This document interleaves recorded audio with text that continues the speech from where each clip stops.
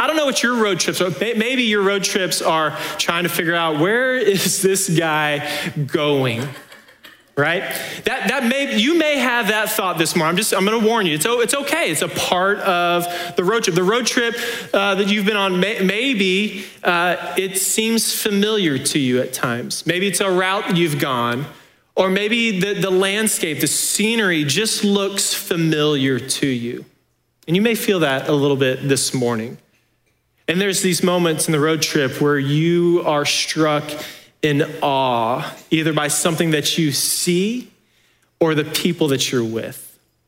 And I pray that that's where we land this morning. As we walk out of here this morning, that we would see that Jesus has for us a focused mission that he's inviting us into, and a deep well to draw from. That is our prayer. We're going to start in Philippians 1, verses 3 through 11, and we're going to kind of bounce around looking at some of Paul's journey.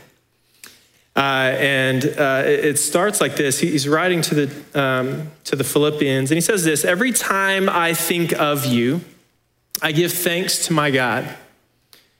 Whenever I pray, I make requests for all of you with joy, for you have been my partners in spreading the good news about Christ from the time you first heard it until now.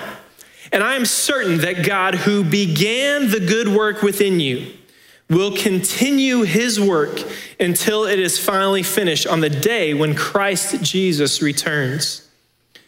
So it is right that I should feel as I do about all of you, for you have a special place in my heart.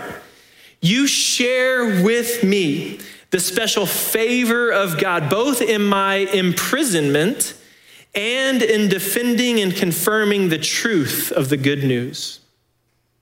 God knows how much I love you and long for you with the tender compassion of Christ Jesus." You can hear the intimacy in Paul's letter. He goes on to say, "I pray that your love will overflow more and more, and that you will keep on growing in knowledge and understanding. For I want you to understand what really matters, so that you may live pure and blameless lives until the day of Christ's return. May you always be filled with the fruit of your salvation, the righteous character produced in your life by Jesus Christ. For this will bring much glory and praise to God." See, Paul's writing this letter to a specific group of people in the city of Philippi.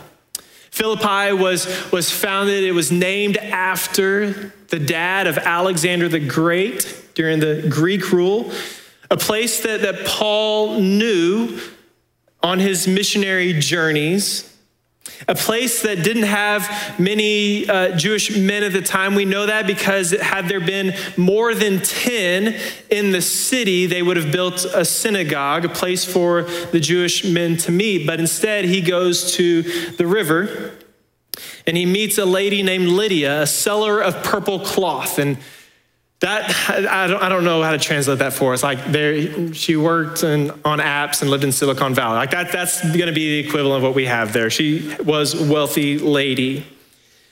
She and her house are baptized. A little bit later on, Paul and Silas are walking around, and this girl continues to annoy, to pester them.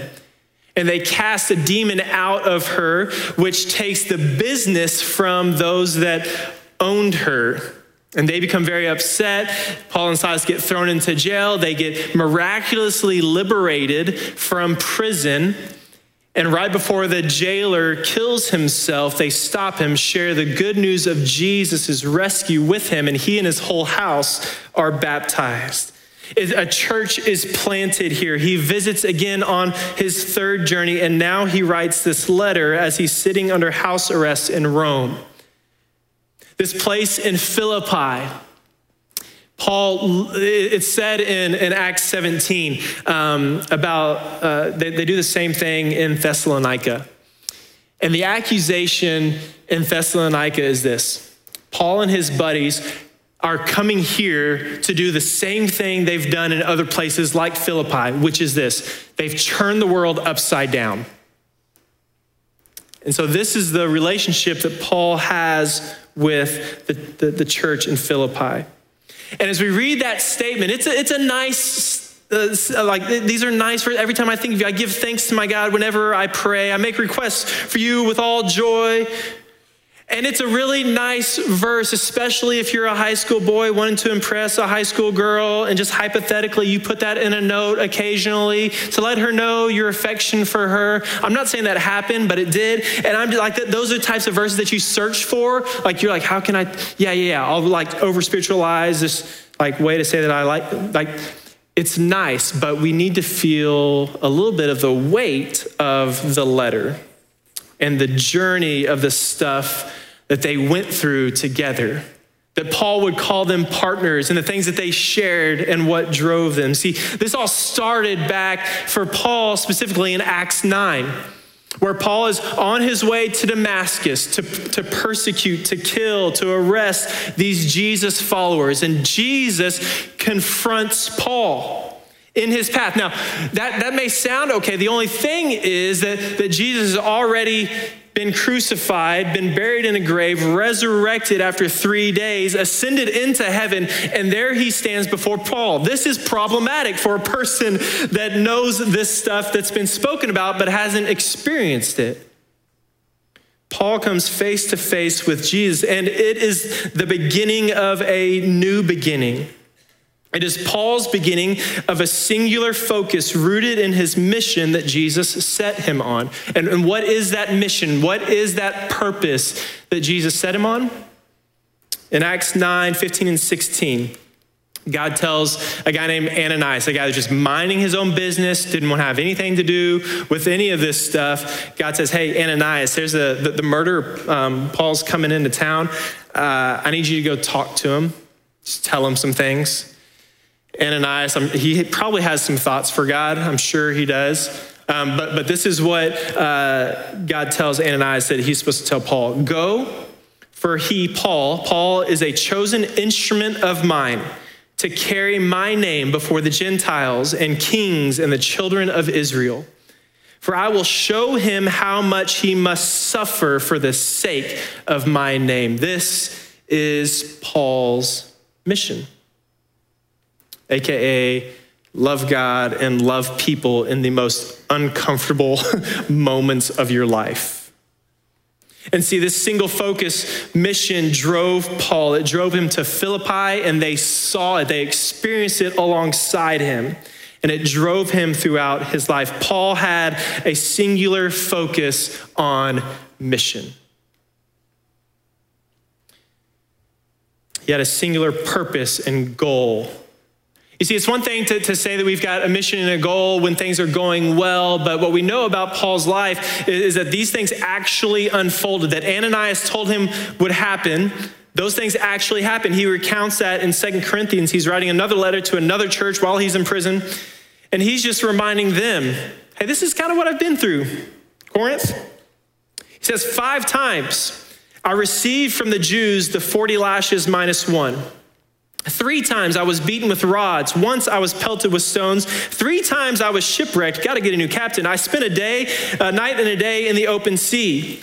I've been constantly on the move. I've been in danger from rivers, in danger from bandits, in danger from my fellow Jews, in danger from Gentiles, in danger in the city, in danger in the country, in danger at sea, and in danger from false believers. I've labored and toiled and have often gone without sleep. I've known hunger and thirst and have often gone without food. I've been cold and I've been naked. Besides everything else, I face daily pressure of my concern for all the churches. You feel it. You feel what Paul is carrying, not in his own accord, but the mission so drives Paul that he's willing to wade through all of this to continue moving forward for the sake of the gospel. And in each of these places, the Philippians were with him. because of their connection, not physically with him, but he carried them with him. They share the special favor of God. Because when you've struggled alongside somebody, or when you know somebody's story, it produces a connection that is very different than just knowing about somebody. You see, intimacy is formed in the trying and the hard moments of life, and you feel that as Paul writes this letter. So what is it that the Philippians knew about Paul because of their connection and their partnership and what they saw? A couple things. They knew this. They knew that his mission meant that regardless of what circumstances he was in, he was okay. Regardless of what he was going through, he was okay. He didn't seek more, and he was content with less. I say less because you and I would see it as less. Paul didn't see it that way, I don't believe. He sees it much differently. For him, to live is Christ and to die is gain. Because for Paul, the having or not having the thing wasn't the mission. Being safe or being cozy or being in a house or being celebrated wasn't the mission. That wasn't his purpose. That wasn't the thing that Jesus called him to. You see, his platform changed. His platform or the location or his position changed, but his purpose and his mission did not. We cannot get those two things confused. Mission and platform are very different. Your platform is not the mission. You getting to a certain place in your job, or having a certain type of family, or meeting these different life markers, or carrying a title is not the mission. It's a platform to carry out the mission, but those things change. The platform changes throughout your life. And the moment that you think that your platform is the mission, those things empty out. They cannot carry the weight of the mission, the purpose. And in 2013, one of my best friends was killed in a car accident on the way home to pick up his wife for a date. And for me, that was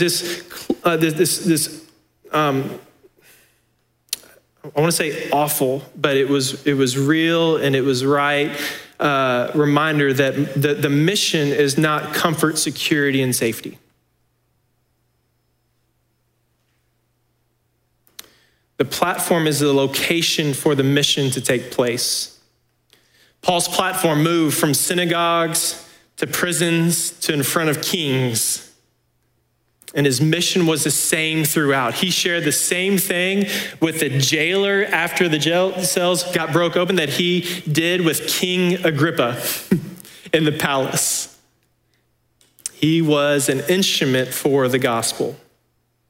So regardless of the placement or the circumstances, he was able to write this later in the letter to the Philippians in Philippians 4. How I praise the Lord that you are concerned about me again. I know you've always been concerned for me, but you didn't have a chance to help me. Not that I was ever in need, for I've learned how to be content with whatever I have. I know how to live on almost nothing or with everything. I've learned the secret of living in every situation, whether it is with a full stomach or empty, with plenty or little, for I can do everything through Christ who gives me strength. He had a purpose shift. And he had a single focus and a firm grip on his mission. And the question this morning is, do you? Do you know that? Ekemini Uwan, who's a public theologian, writer, speaker, says this: in order to be a truth teller who is speaking the truth in love and joy, who's speaking the truth in love, you have got to be operating out of a deep reservoir of love and joy and fighting off bitterness and divisiveness and anger at any point. So in order for this statement to be true, for their love to be overflowing more and more, that you will keep on growing in knowledge and understanding, there had to be a deep well to draw from. Paul drew from a deep well of revelation. And here's what we mean by revelation. Revelation is an unveiling or an uncovering. For example, before Acts 9, was Jesus still resurrected Messiah? Was he still the rescuer? Did he live the perfect life? Did he lay his life down on a cross and spend 3 days in the grave and resurrect from the grave and ascend into heaven? Were all those things true before Acts 9? Yes. What happened in Acts 9? Paul's eyes were open. The scales fell off, literally fell off. So he saw what was there the whole time, but was just blinded to it. That's what revelation is. When we talk about revelation at the end of the scriptures, revelation are the spiritual realities that will play out, and we just get a peek behind the scenes as it's unveiled. That's the revelation. So what is the deep well of revelation, the truth of who God is and what he's done that Paul drew from? What is that? We would call that the gospel. But stay with me here, because if you go back and look at how Paul talked through the gospel, it is a little bit different than how you and I may think about it. There is a history attached to it where Paul's thinking, just like we sung this morning, about the God of Abraham and the faithfulness of God all through the story. It wasn't a secret, but Paul spent time with it and began to see what the prophets had talked about and how it unfolded and how it became true. So here is the deep well that Paul drew from.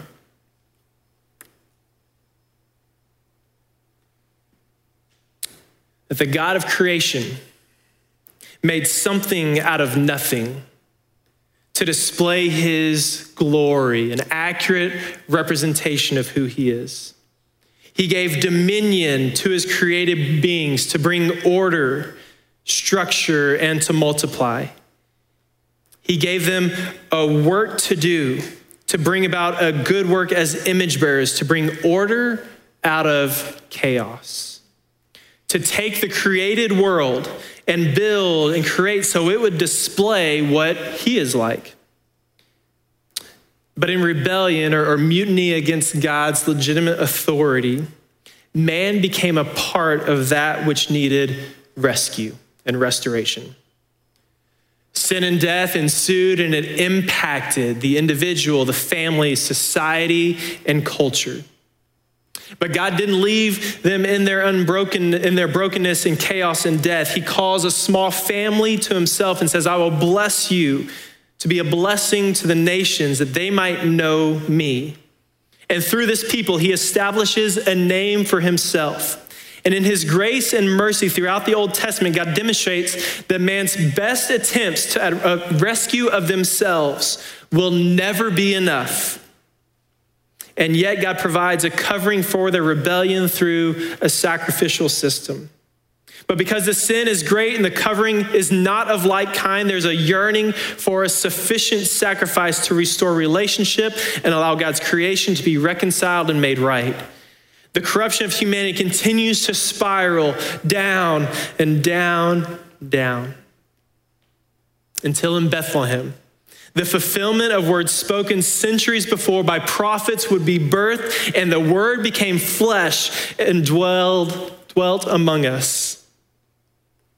To live as a child of his earthly parents, demonstrating perfectly who his heavenly Father is. He withstood temptation and never did submit to the deceiver, and never sought his own will or desires, but only that of the Father. Then Jesus the Christ took an unlikely bunch who had nothing in common other than the rabbi, and told them to follow him that they may become like him, and doing so work towards the way things ought to be. He showed them while they watched. He did and they helped. They did and he helped. Then they did and he watched. And thus the model for discipleship was laid out. In his life, he lived the way we never could. And at the age of 33, he paid the penalty of sin that we as his image bearers should have paid. He was accused of blasphemy, of setting himself on par at even with God, something we would never do. He was beaten and he was mocked and he was betrayed and hung on a cross so that he might be the covering for our sin and shame. And so our sin was covered.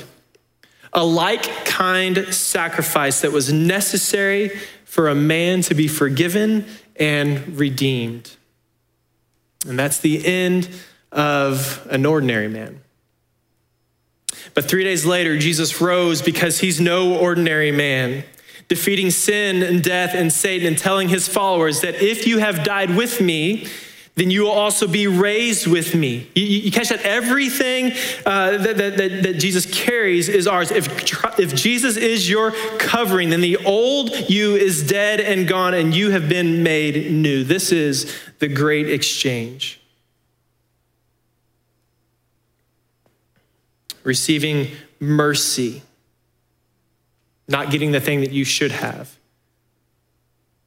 Receiving grace, giving something that you didn't earn. That by grace through faith, you might be saved, rescued. But the gospel, the good news, doesn't end there.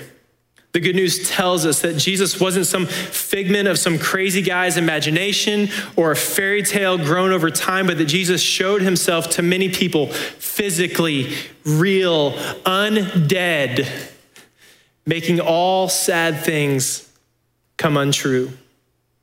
Telling us this isn't the end as he ascended into heaven. You see, the same spirit that raised Christ from the dead dwells in those who are made one with Jesus. We live as exiles in a foreign land, but God has called each Jesus follower to begin the spirit-produced work of making things on earth as they already are in heaven. And one day Jesus will return to establish a new heaven and a new earth. And until then, he's telling us to get a head start. Get busy, church. Bless the people around you. Lift them up that they might know God, that they might worship him as God, waking up praising him with the breath that they've received, being transformed by the indwelling Holy Spirit as their heart is being renewed day by day. This, my friends, is the greatest story ever told. This is Paul's deep well. It's a well that fills up even as it's drawn from. The well of revelation, the unveiling, the displaying of the spiritual realities in this life.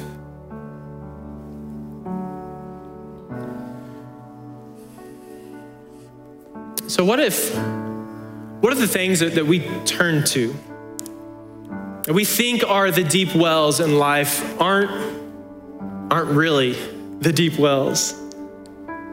What if the way we posture and position ourselves in the everyday are just a mirage? A mirage. The thing that in the distance, it looks like the thing that's gonna save you, but when you get up to it, it looks like everything that you've already passed by. What if there's a greater reality to be lived out?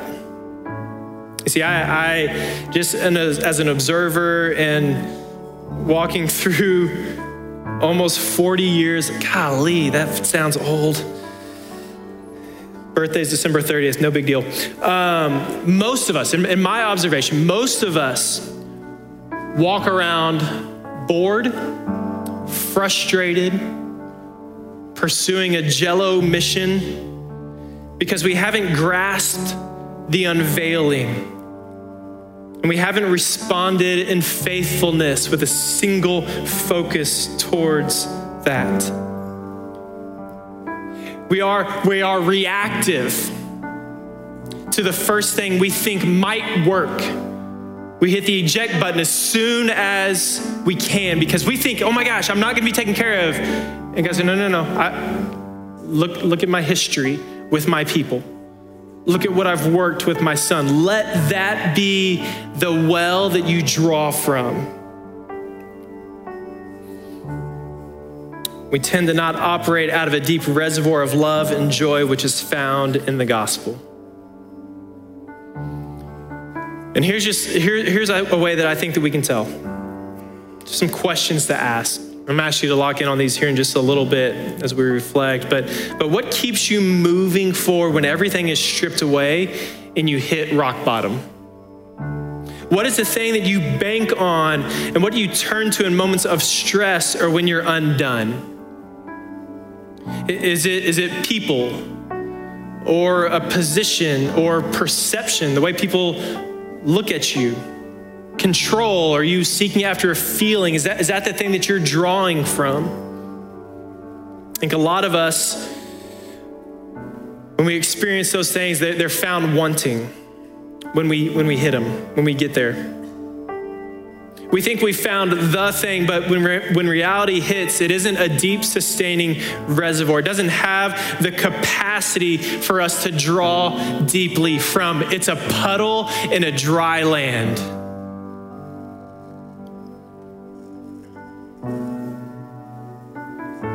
But when we wake up to what really matters, what really is there, that's Paul's beckoning to the church in Philippi. I want you to see, I want you to know what really matters. It shifts our purpose every single day, regardless of what we face, in the middle of what we face. And we are sustained in it by the one who called us to it. We are the people who don't panic because we are the people of peace, because we're wrapped in peace. Because we know that the God who began the good work within you will continue his work until it is finally finished on the day when Christ Jesus returns. And he is the source we draw from every moment. So what does this mean for you in this season? It's just weird. The season's weird.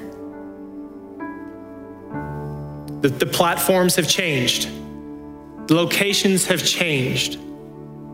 The mission doesn't. The purpose does not change. The purpose and the mission of this house doesn't change. Your individual purpose and mission does not change. But what does that mean in this season? Are you distracted right now? Have you been distracted by a particular platform? How can you step back into mission that Jesus has invited you into? Or maybe for some of us, we just need to discover what that is for the very first time. For you, what does it look like when trials come? What well are you drawing from? Are you tired? I'd invite you just to sit at the feet of Jesus, who calls himself the living water, and just reflect on the goodness of Jesus.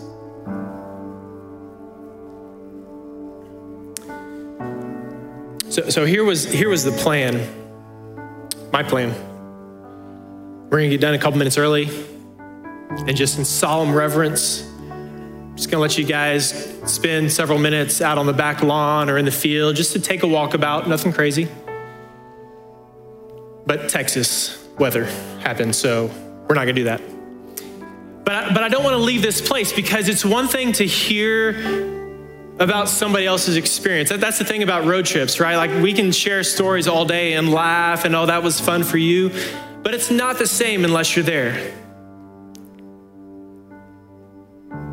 And I think sometimes our tendency is to hear something and want to kind of rush down the road and just kind of be done. Hey, what's next, right? What are your kids ask? What do the kids ask when we're on a road trip? Are we there yet?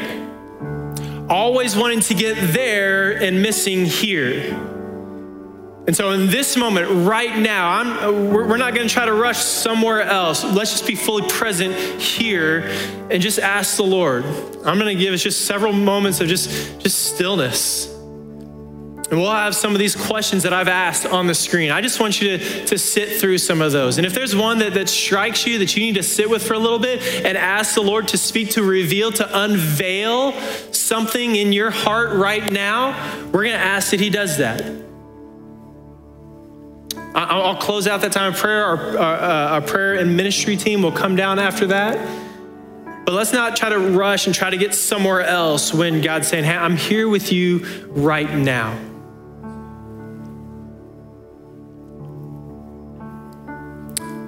Let's look at these questions, reflect, and ask the Lord just for a couple minutes what he would ask for us.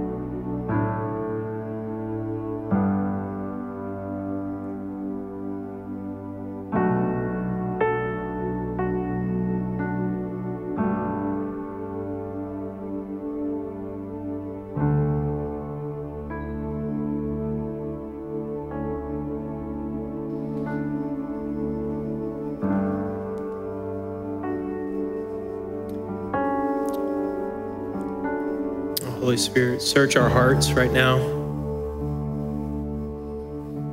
Direct us exactly where you want us. Put thoughts in front of us that are not of us. A divine revelation that directs us to your heart.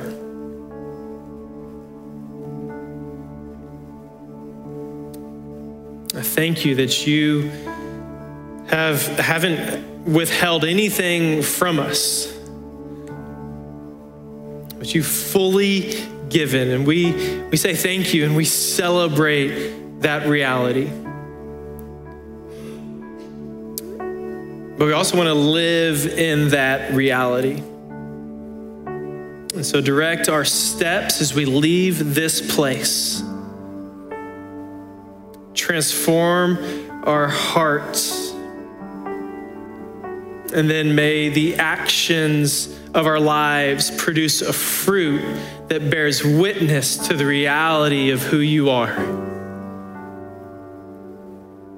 Continue your work in us and through us, King Jesus. You are the mighty and faithful one. We love you. We love you, Jesus. Amen and amen.